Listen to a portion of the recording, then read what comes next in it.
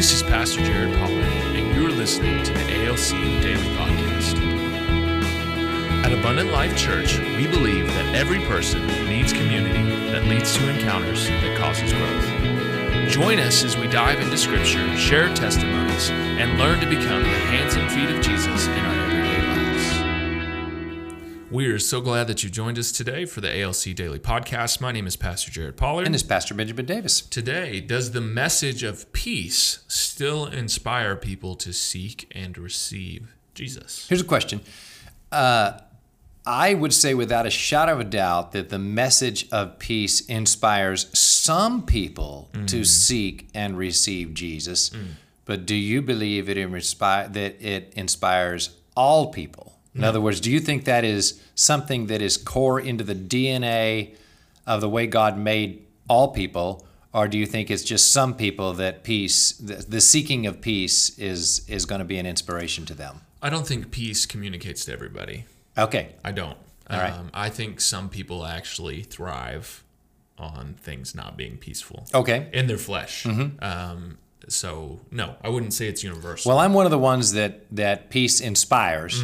So I'm a peacekeeper. So I look at some that peace doesn't inspire as much, and I'm like, it's weird. Yeah. It just doesn't compute. It's a totally different way of thinking. Yeah, right. Okay. I've seen Jesus transform that in people. Yeah.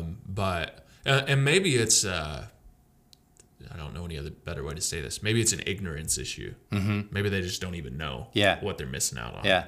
So let's see if we can translate that into the Roman thought process. Not the nation of Rome. This is Paul's book to the Roman Christians.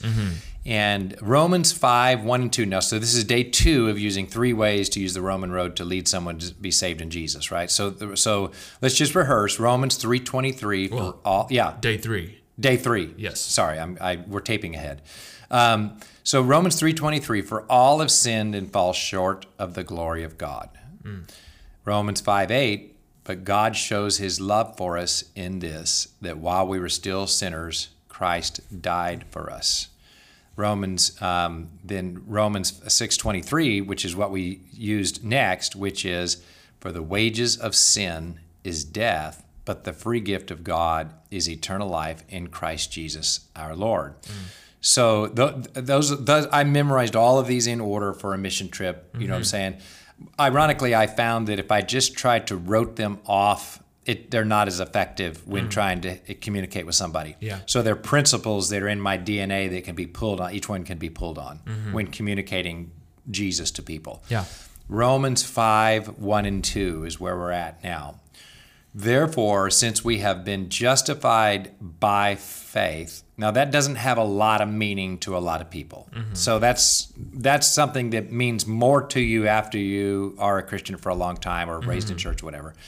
But here's what does have a lot of meaning to a lot of people. We have peace with God through our Lord Jesus Christ. That has a lot of meaning because people either feel in conflict with God or at peace with God, and they have to resolve that issue. And then it says, through him we have also obtained access by faith into this grace in which we stand, and we rejoice in the hope of the glory of God. Okay, so that gets into more after you've been a Christian again. So let's focus on peace, okay? So we said not everybody thrives on peace, but I think probably God has put it within people and as a creation to need to have peace with God, a peaceable relationship with God. Now, the way that manifests is different things. One person, peace with God's means I can finally rest and have confidence. Yeah. But another person, peace with God means I can finally go like crazy and go over I no longer have to question, am I supported? Yeah, right. So it means different things to different people, right? But peace with God, maybe peace with the world and peace with some people, peace with God means agitation with the world. Because once they discover they're at peace with God, they're going to agitate the world like crazy.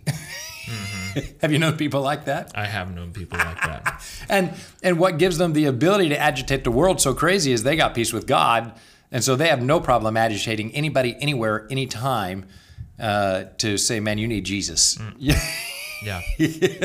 Well, sometimes we'll call them evangelists, right? Yeah. And so peace with God means different things to different people. Okay, how can we use this verse with a person who doesn't have Jesus yet to help them get saved? Well, it's hard, but to know that, I'm trying to think of a good way to say this. You basically have to tell them they're not at peace with God. It has to be articulated. In your fleshly state, you are not at peace with God. And so it takes a salvation experience and a relationship with Jesus to have peace with God. And to take that a step farther, God wants that peace. He does not want that adversarial relationship between the two. Yeah. He wants that peace. And so I think a lot of people, that is the basis of their struggle with God, is they don't feel wanted. And so to recognize and understand God wants peace, and he is right there, and he is waiting for me. I just have to take the step. That makes it simpler. Yeah. He wants that peace with us. So all we have to do is enter in through Jesus. That's right. That's right. And that's really the simplicity of it. Now, the simplicity introduces complexity, because then people will go through the process of, well, why doesn't God just have peace with me?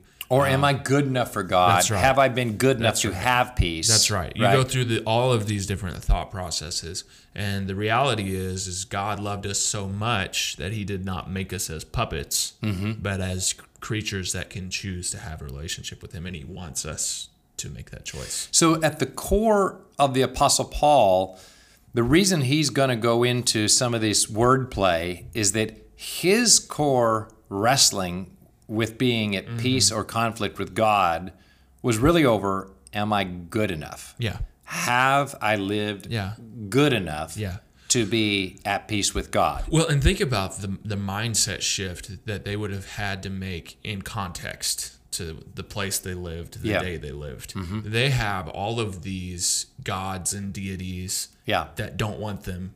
And you have to do these certain things to meet certain requirements to get favor from this God. And then to be presented with the gospel and be like, this is a God that wants you. You just have to choose him. That's a huge mindset shift. So then if you draw that context to today, where nobody would articulate, I am serving the God of Zeus or the God of whatever. Nobody would articulate that. Not in America, right. But the reality is that they're serving something that they don't feel good enough to achieve. And so now they're being presented with the option of, this God wants you. He wants you to make this choice. Now, the way that I see this more practical, because I'll just be honest, I'm not very good at telling someone they don't have peace with God. I will do it, but I'm not that guy that my peace with God means I will go stir up and agitate the world. I appreciate by the way, if you're listening to this and you are that guy, I need you in my church. I'm like, I want you around me, okay? But that's not natural to me. But what is natural to me is some guy that can't sleep at night. And I'm like, oh, I can solve that problem. Because we can pray over you right now, and peace will start coming over you, and you'll sleep better. And it might start with peace because of my faith that lets them sleep, but ultimately my faith is in Jesus, and that's going to point him to Jesus. Take the same person, I'm depressed all the time. Oh, well, we can solve that problem. Let me pray over you right now, and then I release my peace into them, and then that peace ultimately points back to Jesus. Person having panic attacks. Oh, well, we can pray over that right now. Panic, a little more complex, because panic attacks, your body, as I understand them, is you've had conflict for so long in your soul that your body is now reacting out of control, right? I mean, but I can release my peace into that situation, and my peace is rooted in Jesus Christ. So I find a lot of people are in conflict. They just don't realize that their conflict is with God. They just realize they're in conflict. So, but they lack clarity that really my conflict is with God. Yeah. And their conflict manifests in I'm depressed, I can't sleep, I'm having panic attacks, my relationships are a mess, I have no hope. You see what I'm saying? Yeah. So all I'll do is I'll try to come at them from those simple angles of their felt need, but then after they get that, then my peace is rooted in God through Jesus Christ. And if you want a continuation of that, a longevity of that, you could connect as well and have peace with God. Yeah. So it doesn't seem natural for people to realize their conflict is with God. They've got conflict with everything, but they can't figure out that the root problem is conflict with God. Yeah. So that's one little method I use of let me share some of my peace with you, and if you're interested in more, my root is in God. Yeah. How about you? Is that something you're interested in? Right. Yeah. Any thoughts on that? On that methodology? I think it's great. Yeah. And I think it's effective. Yeah. Because they want. I think the gospel is intended to work through us to expose other people to what we have and to make them wonder where are they getting that from. Yeah. And that's part of how God draws people to Jesus. Let me close with this thought. One of the largest churches in America and the most effective churches at getting people, lost people who don't have Jesus, into Jesus and into small groups and into church. This is their method. It's so simple. Yeah. They do not have an evangelism program. Instead, what they've done is they've said to their people, and we're hundreds of thousands of people, you know what I'm saying? But they didn't start with hundreds of thousands. They started small. They said to their people, whatever you're going to do, would you please do it with lost people? So are you going to play golf? Would you please invite a lost person to play golf with you? Yep. Are you going to study investments? Would you please ask some people who don't have Jesus and don't go to church to do that with you? Are you going to are you going to go for a walk? Would you please invite someone? And that's all they ask them to do. Now the why of that, you're like, what? Really? I mean, is that the why is when you're hanging out together, you've got peace and they don't. So eventually, that's going to inspire them to say, what is it that you've got that I don't have? Yeah. And that's how people start saying, well, I want what you've got. I want the peace with God that you've got. Yeah. And they've succeeded because they are now one of the largest churches in America. So I recommend that as a model of whatever you're going to do. Just take what you're currently going to do, what is your interest, and then just ask people who don't have Jesus yet to go do it with you.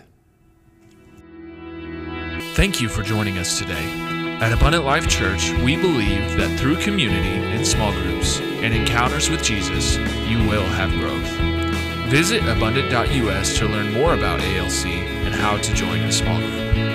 You can also join us at our new service times at 9:30 a.m. and still for our live stream or in person at 11